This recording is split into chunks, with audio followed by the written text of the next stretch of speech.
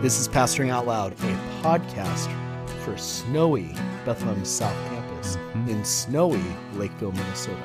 Are you interested in learning more about our snow-inundated church here in Lakeville, Minnesota? You go to bethlehem.church/location/south-campus. Every time you say that address, I just think, wow, that is long. I know. tinyurl.com. Got to figure that out. Do something to that effect. Dave, it's snowing. What's your favorite snow activity? I would probably say just anything outside with the kids. Snowball fights, football in the snow, sledding. It's kind of what we do in the snow. I even like to shovel and snow blow. I like to snowblow because there's this sense of like efficiency Sure. that satisfies my ADHD / maybe my mild OCD. But I don't know. So there's not. Do you ever want to build a snowman, Dave? Yeah, I do. A lot more since that song came out. That's a thing. Stop. My Second daughter time. loves Frozen, so Oh my gosh, the second time we've mentioned Frozen on this podcast. vibrant. We're just never gonna let that go. Oh, yeah. I'm a fan of the old snowball fights. Used to have big ones in the neighborhood growing up. No little kids on our road though, really, besides mine. So not a lot of that going on. So maybe someday, we'll see. So this particular podcast, this is November 12th, I think. We're actually going to do this on occasion. We're going to try to do like podcast listener podcasts. Is that a good way to say it, Dave? Podcast listener mailbag, maybe? Listener mailbag? Yeah, I like that. Listener mailbag. Ask Pastor Dave, APD. APD. Yeah. Or Daniel. It works for both of us. Sure, APD. That's fine. So we've had a couple that have come in, one from a little bit ago, one that's very recent. Actually, we've had others come in as well. So I think it's our intent that on occasion, maybe once a month, something like that, we just stop and take some time to address questions that come in about various things. So the first one, we got an email from a parent who's asking a question. I think probably prompted a little bit by the fact that we've gone to weekly communion. Praise God. We're happy for weekly communion. Obviously, the elders thought long and hard, prayed long and hard, studied long and hard about it. But here's what this parent is asking. My question is about the appropriate age for communion. My two kids both seem to believe that they are sinners, and I think they are fully trusting in Christ alone for the forgiveness of their sins. I don't have them partake in communion, though. I guess I want to wait until they are older and they can affirm those beliefs publicly through baptism. Do you think that that's the correct approach? I don't want to wrongly deny them a means of grace, but I also don't want to cheapen communion by being presumptuous. Thanks. And then they also mentioned the age of their two kids, pretty young, like early elementary age, kindergarten age. First off, boss question, parent. That is a really great way of just thinking and pressing through. And I think there's a few things here that we could talk about, and maybe I'll tee them up, Dave, and you can jump in, and I'll after you breach the door, I'll come in behind you and sweep the room. So I think first is just kind of the church historical perspective, that it's relatively universal until maybe the last 200 years. The communion would come after baptism, whether in the early church with believers being baptized, in the early church when we think erroneously baptized infants, or later in church history up until the Reformation. We don't really see examples of people partaking in communion before they've been baptized because of an understanding. And you can even go back and listen to the podcasts about baptism and communion. Baptism as the entrance into the family symbolically, and communion as symbolically the continuance in the family, but not only symbols, right? So that's one side of it. The other side of it is we do genuinely believe that somebody is in the covenant community by faith. Yep. Right. I was just reading this again yesterday or 2 days ago. Acts 15 is so shocking to me in this this debate that they're having, where Paul comes back and he's like, all these things have been happening among the Gentiles. And there's the Judaizers in Jerusalem that say, like, you need to be circumcised. And Paul's retort and the retort of others there is not, you need to be baptized. It's, if these Gentiles have been cleansed by faith, like we have, not cleansed by baptism, cleansed by faith like we have, why should we not extend the fellowship to them? That's right. Yep. Which is, like, I think pretty...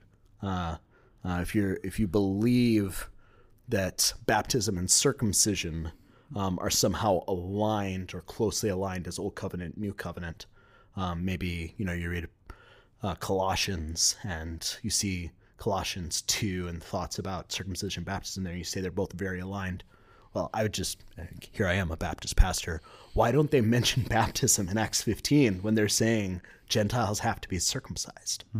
The response is just, they have to believe. That's right. So I think there's both sides. There's church history side, hey, this is not normal. But we would also say that it's not, the symbols and these means of grace are not coextensive with what actually is happening in the heart or in the covenant. So that's my initial two reactions. Dave, where else would you go? What else would you talk about?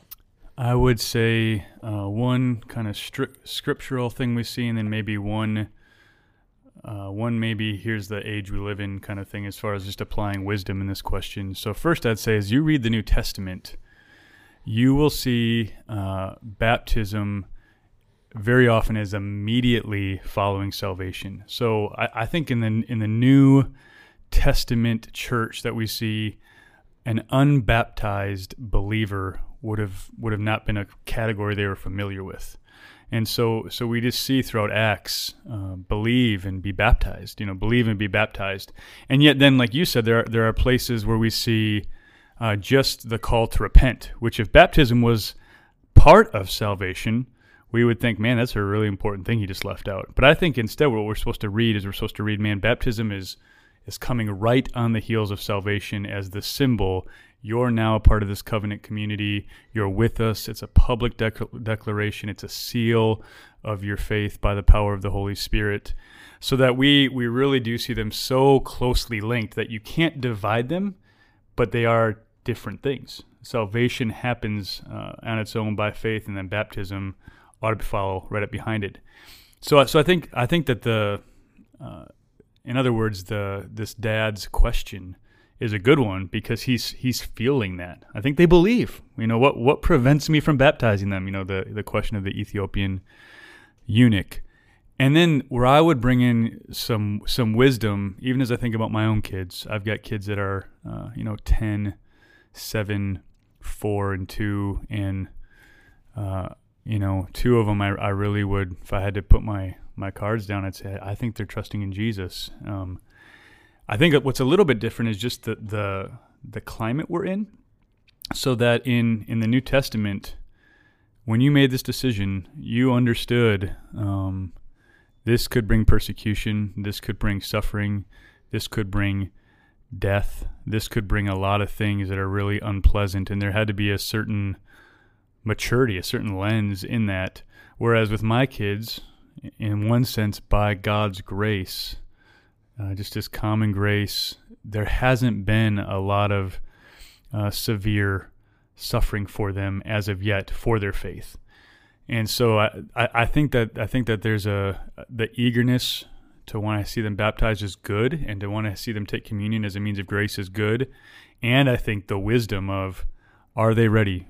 Do I want this to happen yet is good. And I appreciate the way the question was formulated, because I do think I would just agree with the person asking the question. Yeah, I think baptism should come first.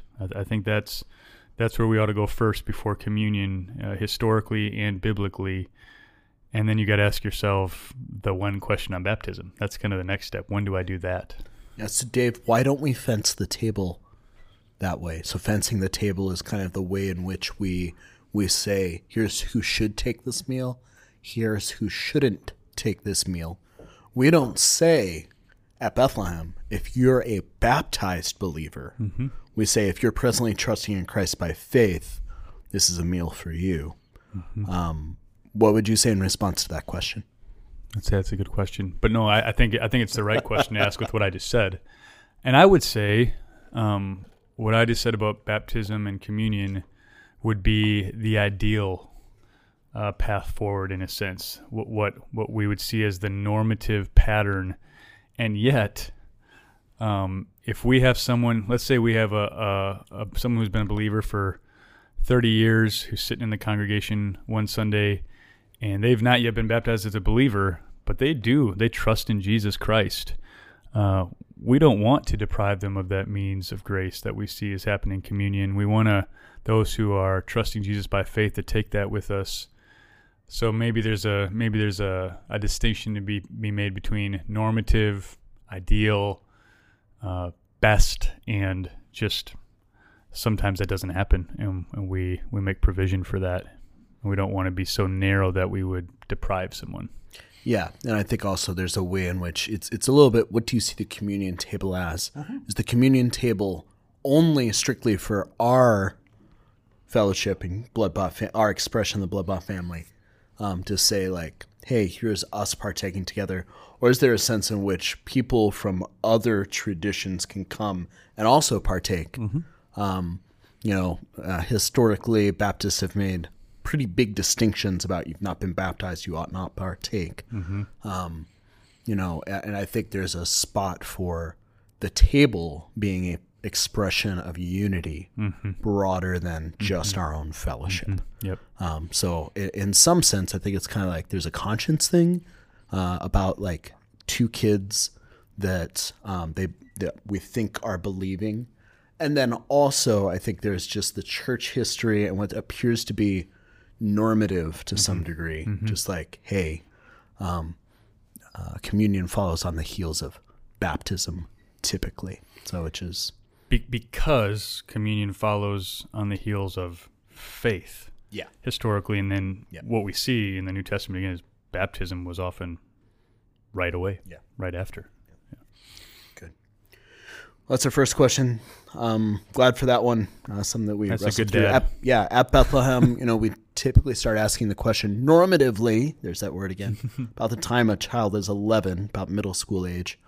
And we're having classes and doing other things like that. But if your child is younger and you want to hear more, or just we want to even have more of a robust even examination and thinking about where your child is at, for any parent listening, the elders would love to talk to you. Yeah. And love to wrestle through some of those things with you. So, Dave, the second question that we received is actually right on the heels of your sermon this last Sunday about the most important election of the apostles' lifetime. Is that fair to say? Sure. So the most important election of the apostles' lifetime between two potential successors to Judas. And the question we received was, why did there need to be 12 apostles? Why was it necessary that Judas be replaced? Is there a symbolic reason? Is there some other biblical reason? Why don't you tee this one up for us, Dave? And like I said, I'll sweep the room afterwards. Yeah. Well, I think, there's a few different ways to approach it. The answer I gave in the sermon, which obviously left some people wanting, was the Bible said there would be. This one of them would go astray, and then another would take their office. So we see, we just see that the Scripture had to be fulfilled, and in some ways, that's the foundational reason I'd even want to go back to and say God said it, and so it had to happen. Another way to see it is just to see it. I think there is symbolism. There's typology. We actually see these 12 tribes of Israel, all the way back in Genesis 49. We see a trajectory of these 12 tribes and a description of kind of what's going to happen with all of them there, even with the line of Christ described there. And then we see it show up again in Revelation, and with the 12 with the 12 tribes and the thrones there. And in between those, we even go to Luke 22, and Jesus is talking to them in verses 28 to 30, and he says, "You are those who have stayed with me in my trials, and I assign to you, as my Father assigned to me, a kingdom." So we've talked about that idea of kingdom. "That you may eat and drink at my table in my kingdom, and sit on the thrones, judging the 12 tribes of Israel." Well, even in those verses, we get the sense that, man, there's this future reality that Jesus is going to call them to, and sitting on these thrones, judging the 12 tribes of Israel. And he says, "You have stayed with me in my trials," but we know they didn't all stay with him.